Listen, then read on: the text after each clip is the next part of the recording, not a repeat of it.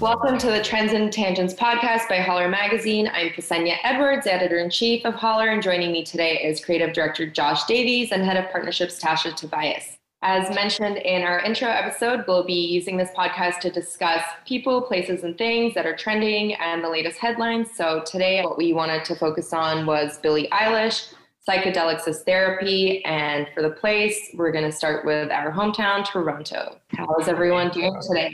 Good. Busy. Print time, which is always fun, but also stressful. Yeah. You know, it's so hectic in every single issue. I feel like we say we're going to get a real head start on it this time. And the next thing you know, it's like 1 month out and everyone's scrambling a little bit, but that's just the nature of the job, I guess. Oh. Yeah, I'm excited though. Hopefully we get to shoot more original editorial this issue, which will be fun. We haven't done that in a while. You know, that was like a nice little tease last week when we got to shoot. It was. Get the rust off, get back into it, get the swing of things going. Yeah, definitely I'm looking forward to being on set again and interacting with human beings outside of this podcast, because that's about it so far.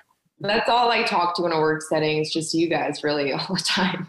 But yeah, no, I felt like after our shoot, I just felt my mood was so much better. It was the first time being on set with you guys in over a year almost, or yeah. It really does make such a difference being able to interact with people. I think social interaction is so important for your mental health that you don't even realize that all those times I've canceled plans or was dragging my feet to do something. Now I'm not saying no to anything. The FOMO for the next year is going to be so real. I'm saying I'm doing everything, going to every show. Okay. Yeah, so that's a good segue into the first topic, or person rather, that we want to talk about, Billie Eilish. Has everyone seen her new look, her cover story?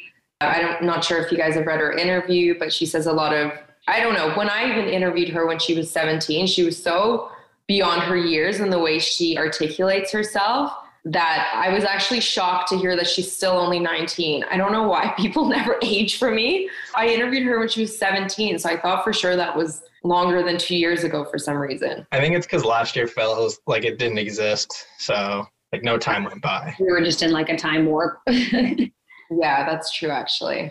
I actually haven't read any of the interview with Vogue. I mean, obviously the photos have been circulating everywhere, so you can't not see them. And then the music video and her new single. And I mean, it's exciting. I think it's an exciting time for me as a music head. It seems like popular music might start to go back into what my personal tastes are. Yeah. So that's exciting for me. I could talk all day about it. So I know. I think what I really loved about it is she's just like really embracing who she is. And I don't know if you remember the interview that she did before when she used to always talk about the idea of how she's wearing baggy clothing and people would be like, well, why? And like questioning her on it, even though it's no one's business, doesn't matter. You can wear whatever you want.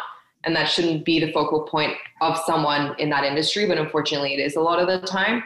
But now she's kind of taking a stance, you know, I'll wear whatever I want.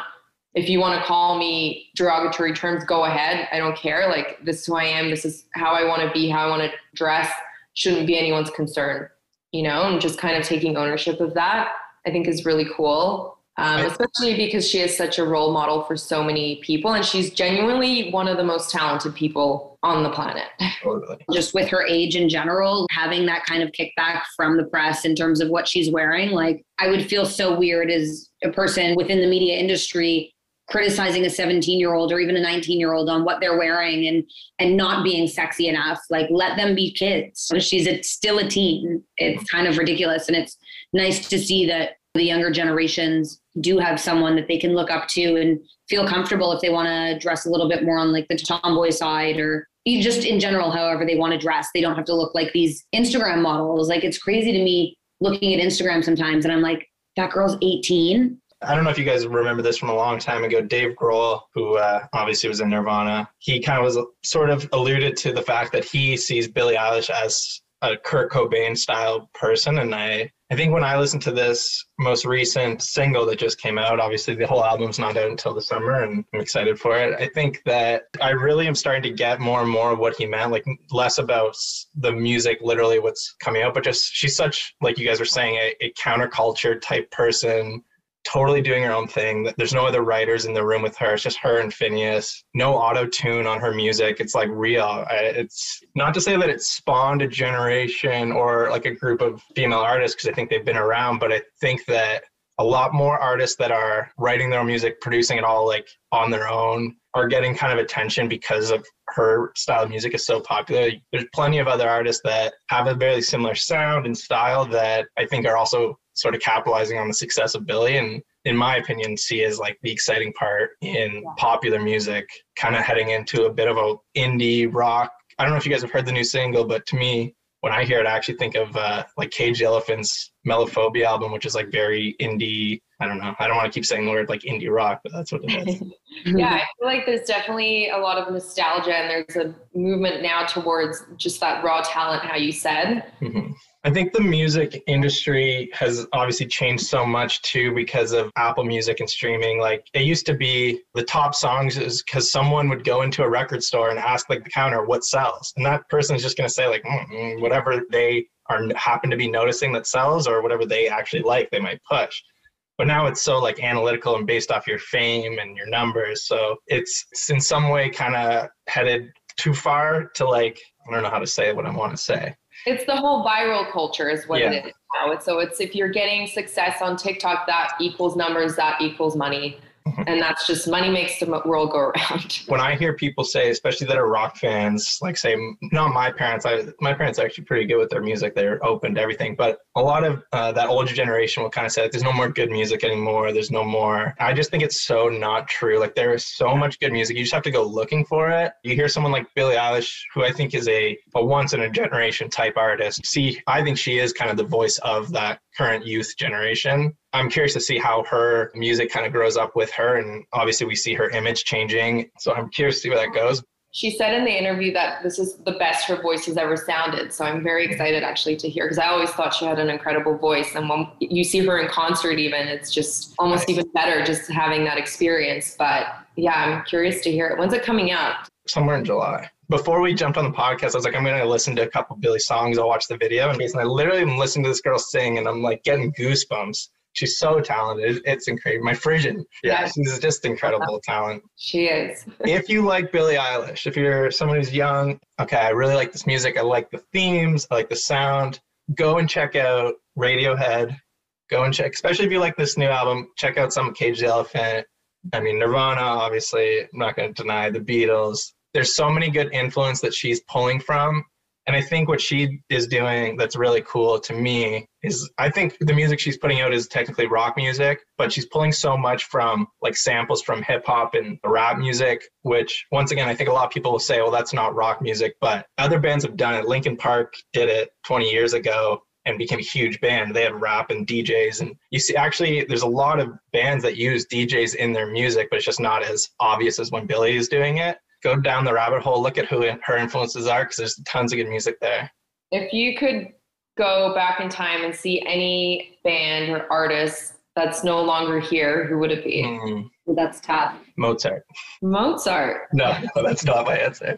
I would have loved to see Jim Morrison perform live. I grew up with a bit of an obsession for him kind of through high school. And I think Hendrix, probably. I grew up, my mom is a massive Hendrix fan. My dad, I grew up him playing the guitar for us. So Hendrix would be huge. Yeah, I can agree with all of those. I think Nirvana would have been really cool to see Kurt Cobain as well. I mean, anyone in that culture really that shaped that time. And even Amy Winehouse. Amy Winehouse is a big one. All three people we just mentioned are all the 27 Club. Kurt Cobain, Jim Morrison, Amy Winehouse. That's the creepy stuff. Wait, didn't Janis Joplin? Yeah, she is. Jimi Hendrix is also. I've watched his video playing at Woodstock so many times. Fun fact, I feel like a lot of people don't know this, but do you know that song, All Along the Watchtower? Yeah. Actually, you just took the words out of my mouth. Most people think that that's a Jimi Hendrix song, but that's actually a cover. Well, fun fact for you guys, I don't know if you know, but originally it was written by Bob Dylan, who also I think would be on the must-see list. Like, he is very similar to Billie Eilish too, actually, just because of when he was so young. Billie Eilish, in her first album, everything she's writing about is kind of like being on your own, outside of this society. she's writing in such a mature way. And I think if you go back and listen to Bob Dylan, the songs he's putting out when he's 19 and 20 are very similar. Like he's talking about social change, huge scale stuff. Yeah. Does he perform ever still? Yeah, he had an album come out last year, I think, or early this year. I don't know off the top of my head, but he's still putting out music. Some people say he can't sing anymore, but, you know, I think he could almost never sing. There's a couple artists that just have a sound. Have you guys watched The Dirt, that movie on Netflix? No, I haven't. Like, it's not the best movie ever made. It's not winning an Oscar, but it's interesting. And I don't know how those guys made it out. Like Ozzy Osbourne and the heavy rock guys. Yeah. The amount of booze and drugs. When Jim Morrison, that once, you know that movie with Val Kilmer? When he great movie. I can't remember what it's called. Yeah, so that scene where he's all messed up on stage and he just keeps going with that, I forget what song it was. Yeah, there's so many instances with Jim Morrison where like crazy stuff happens when he's on stage, or he just won't go on stage because all of a sudden he's just too out of his mind. But the band, if you listen to the records, when the band writes their music, they leave these huge, long instrumentals in between their songs so that when they're playing live, Jim Morrison just keeps making stuff up. Like he's just going off on a limb. I don't want to say I'm 100% sure because I might be wrong, but I'm pretty confident that one of their songs, which is probably their biggest song called The End, he just made it up on the spot. Oh, that's what he was playing in that scene. It's a must watch. It's really good. And Val Kilmer sings everything in that movie. He's actually singing, similar to like when Rami Malek did Freddie Mercury. I'll send you guys a link. It's literally called The Doors, by the way. Yeah. I just looked on like I'm an idiot. You have to listen to do when he does the end live, because he's just like singing a song and all of a sudden he'll stop and he's looking at the ground. He's like, there's a grasshopper here, and he's chasing this grasshopper around. There's nothing there, of course. What was that Netflix documentary, the trip one, where everyone would talk about celebrities, talk about their high experiences? Like Your Bad Trip or Yeah, I still need to watch that. Another show similar that's about comedians doing the almost very similar thing. Oh, yeah. I just did this interview with this guy named Ronan Levy, who's the founder of Field Trip Health, but they're leading the research in psychedelics as a form of therapy. And so he was talking about how it interacts with the brain. Obviously, all psychedelics, the three that fall under it are mushrooms, or psilocybin, I guess would be the correct term, ketamine and MDMA, and how they give a big boost of serotonin in the body so that you have the immediate effect. But then what they're actually doing to your brain is that they're influencing neuroplasticity in the brain, which is the way that the brain functions when you're a kid and you're able to learn and create, your imagination's running wild. So that's when you do these drugs as a form of therapy in a therapeutic setting, it actually unlocks that part of the brain, and your brain stays in that state for like months at a time. I read the interview you did just right before, because thanks for sending it to me. I think the stuff that I found the most interesting was that definitely the neuroplasticity. And I guess my question would be, does that increase the rate at which you could potentially learn again as an adult? But then more specifically, I was surprised to see that, I think it was specifically with psilocybin, you could do this very quick therapy session, like short therapy session, and then you could be good for 5 years. Like you don't have to keep it up, keep taking it, keep doing it. It's like you do your stint of however long, yes, once you communicate with your therapist and a doctor, whatever they suggest. And then the effects are so long lasting compared to something like a more common over-the-counter antidepressant, which could be something you have to take the rest of your life. It just seems... And not to mention the negative effects that often come with these prescription drugs too. So far, what they're seeing in their research, they're not seeing negative effects because it's administered in like a very controlled environment. You're in a room that's very conducive to the experience. You have a therapist assisting you through the journey. There's all sorts of software and stuff being developed now, music, to actually help guide you. So you look inward and it starts to physiologically heal your brain. So I think it's just keep an eye out, watch this space, because he was saying that as cannabis boom opened up the roadway, I guess, for these industries now to become legal. And I think in the next couple of years, we'll see that as a very accessible form of treatment once all the approvals go through. And there's no addictive properties too, which is amazing.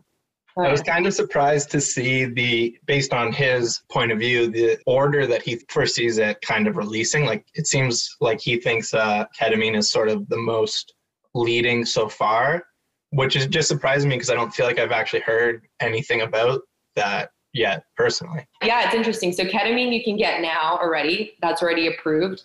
I think the next one is MDMA and then psilocybin. What's the approval process like? Like, is it just within these therapy sessions, or? I think they have to look at the data and I guess see how it actually impacts people long term. And I'm not really sure what if it's FDA or how that even works, but maybe we can have him back on the podcast to follow up. He can come visit Toronto, Canada. I guess on that note, because we have to wrap up, I know we wanted to talk a little bit about Toronto, what you're most looking forward to when Toronto does reopen. Tash and I have the same answer. Oh, yes. Reposado. Yeah, I'll be there. Super. Yeah, Thursday night. I think for me as a summer concert at Molson or Budweiser, whatever it's called, that's what I would like. Or Raptors game, or like a La Palma patio in the summertime with a glass of wine. I don't know. What about restaurants? My favorite in the city before everything closed that I remember is Soul Shaker. So that's be one of my top ones. I've never been there. Soul Shaker is like Korean fusion kind of food. It's a very like dive type restaurant, but the food's great. So I'm just going to say Gadir Meats in Scarborough. Great shawarma. Have you heard of Sara or Rasa, their sister restaurants? Yeah, the food dudes. Yeah, absolutely phenomenal. The ambiance, the whole restaurant, both of them is a really cool experience. But I think you guys ever been to Soso Food Club before it closed? Yeah. Did you know that? I think they closed their doors. Like, I think it's done because of COVID. I know it's like... That's the saddest part, but I'm hoping that everyone's just closing it temporarily and they'll reopen either under another name or something, because I have to say one thing Toronto does have is great food. There's so many great options and a very diverse range of cuisines that we have access to. Definitely underrated city for food. Like everyone thinks it's New York, but New York is great food. But we have a lot of very like authentic options is because of the diversity. Another big one that I'm sad about is Orbit Room. I never ever got the chance to go. It's another like jazz bar restaurant. I feel like I go to different places. My recommendation was the least bougiest of all. I'm like sending people to Scarborough to eat, but I'm telling you, great shawarma, especially if you're hungover, drive down there on a Sunday, go for a walk on the bluffs. It's a great activity. Where do you go for breakfast? What's the breakfast move? Oh, you know, nothing beats the gold standard breakfast sandwich, or I love the Cafe Neon breakfast sandwich too. But lately I've been eating the gold standard one a lot more and I love it. Check it out. Well, thanks for tuning in, everyone. We'll see you again next week. Bye. Bye. Bye.